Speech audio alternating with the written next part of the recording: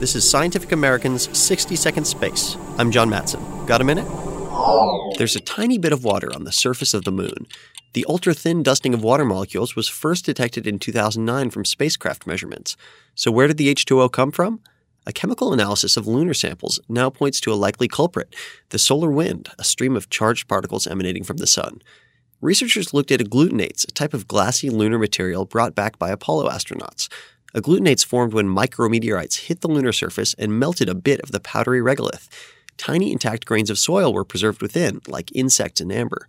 Those agglutinates turn out to contain hydroxyl, or OH, a precursor molecule to water. And the OH's isotopic signature indicates that much of the hydrogen came from the solar wind. Add solar wind hydrogen to moon material that contains oxygen, and voila, water. The research is in the journal Nature Geoscience.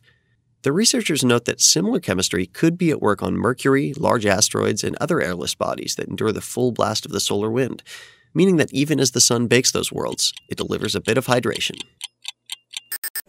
Thanks for the minute. For Scientific American's 60-Second Space, I'm John Matson.